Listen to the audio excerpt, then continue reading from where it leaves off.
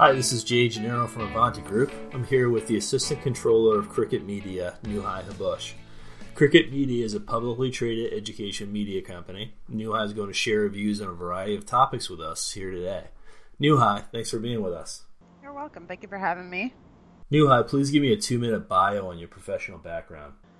Well, I obtained my undergraduate degree in business with an accounting concentration in 2004 from American University and got started with my public company career right after that. During the duration of my career, got exposure to a number of different areas, staff accounting, internal reporting, external reporting, and external reporting is kind of the thing that stuck. So I would say I started my external reporting about a year and a half into my career, maybe a little bit less. And during that time, I became a CPA in 2007.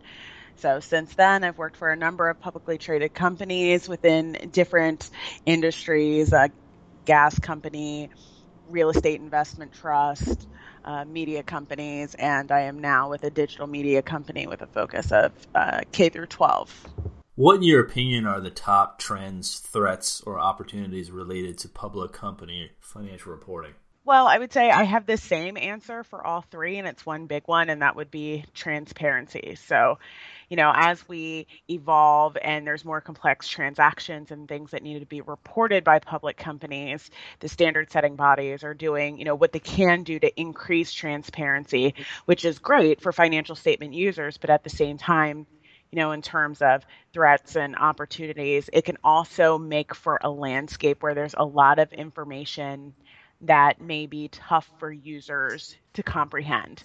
So as we've evolved into a lot of, fair value implications for new complex debt instruments, debt equity hybrids, new revenue agreements, all sorts of things like that, it almost seems as if over the years, some of the requirements have been building on top of what's already being disclosed, which makes for a really long list of things that public companies need to report to the public. You do so, you check off the list, but once you look at the product, you kind of have to take a step back and wonder, is the transparency good enough for users to be able to digest? So I think while, of course, there is definitely the need for additional disclosure for a lot of these topics and transactions that public companies are getting into, we've muddied the water a little bit in terms of having a lot of information and trying to figure out what's helpful. So I think what'll really be good and what it seems like both domestic and international standard setting boards are working to do is take a step back and look at your requirements again and try to find quality over quantity in terms of getting public companies to report the information that'll really be helpful for users to interpret their financial position and financial statements. What was the biggest challenge you have faced in your current role, and how did you overcome it?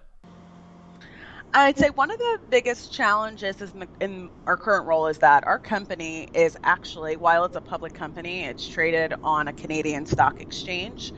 So prior to this point, prior to coming to Cricket Media, all of my dealings have been in U.S. GAAP, but with the company, it's stock traded on a Canadian stock exchange, we're subject to IFRS.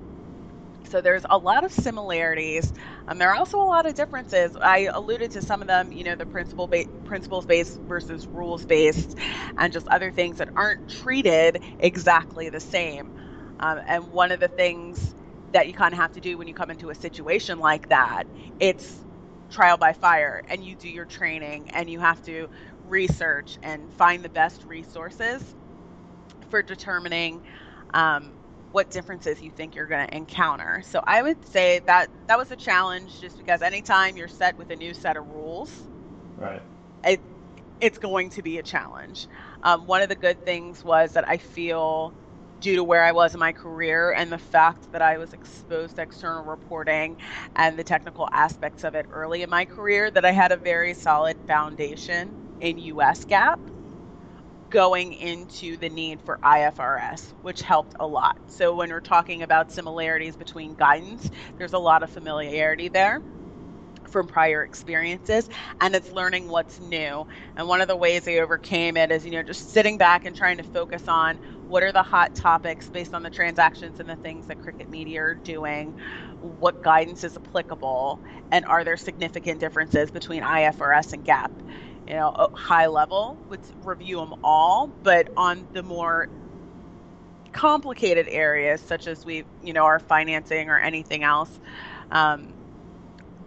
taking a deeper dive into that. So I really tried to take a strategic approach coming in and focusing on equity, debt, and revenue recognition. What do you think is your biggest professional achievement? I guess my biggest achievement really was the ability and given the opportunity to get into external reporting early.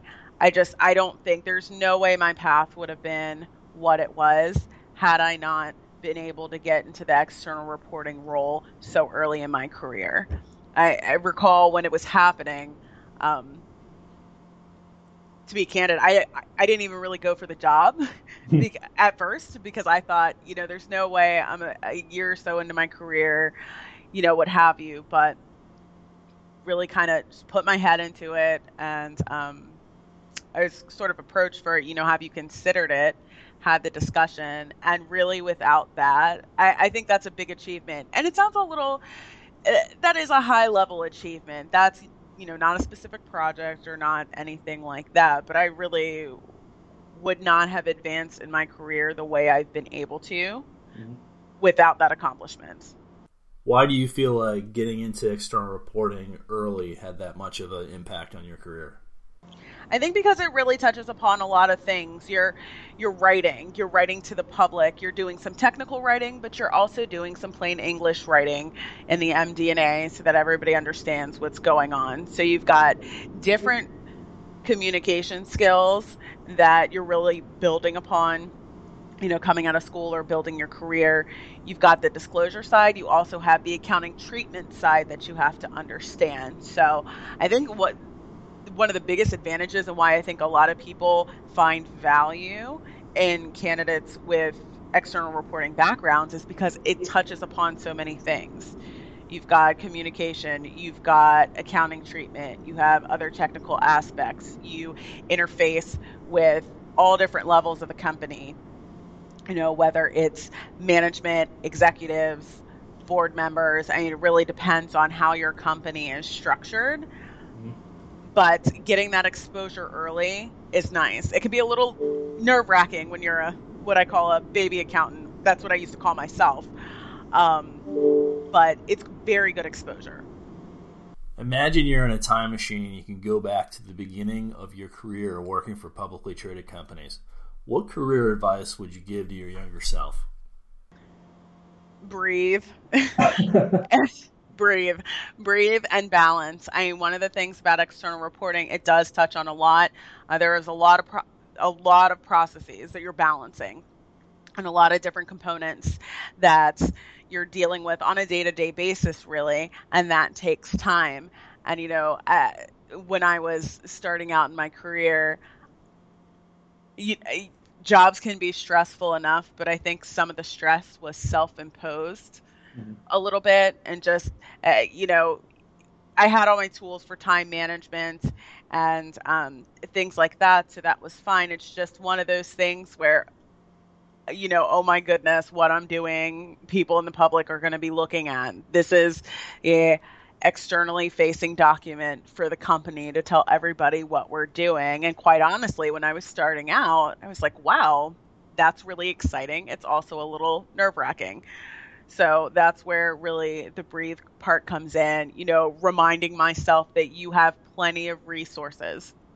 You're working to report things to management or getting information from management so that you can adequately do your job for the external disclosures, but they're also your resources. Ask a questions, find somebody that or somebody's, a small group of people that are good resources for you within the company to keep you informed and to answer your questions. It goes a long way. You're not out there on your own. It's not external reporting on an island.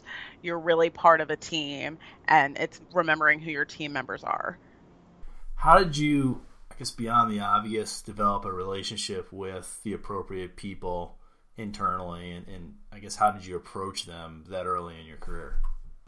How did I approach them? It was really trying to figure out. I would ask my direct manager, try to get an idea of what everyone's roles are so I could focus my approach when I reach out to people. So if I had a question about operations and there was a possibility that there were 5 different people, I'd start with my manager and say, hey, I've got a question on this. Am I going in the right direction? Who's the most appropriate person to ask? Because a lot of times those other positions, you know, are in meetings or better directly connected with some of the specific departments. So it was trying to come up with a direct strategy so I didn't feel like I was running all over the place, taking a stab at the dark at, okay, this person is in this department, let me try here, only to have to take, 3 or 4 other steps. Today we've spoken with Neuhy Hubush from Cricket Media. She's shared some fantastic insights. Thanks for your time today, Neuhy. You're welcome. I'm sure our audience will appreciate your thoughts on all these topics today. I hope it was helpful. Thanks for having me again.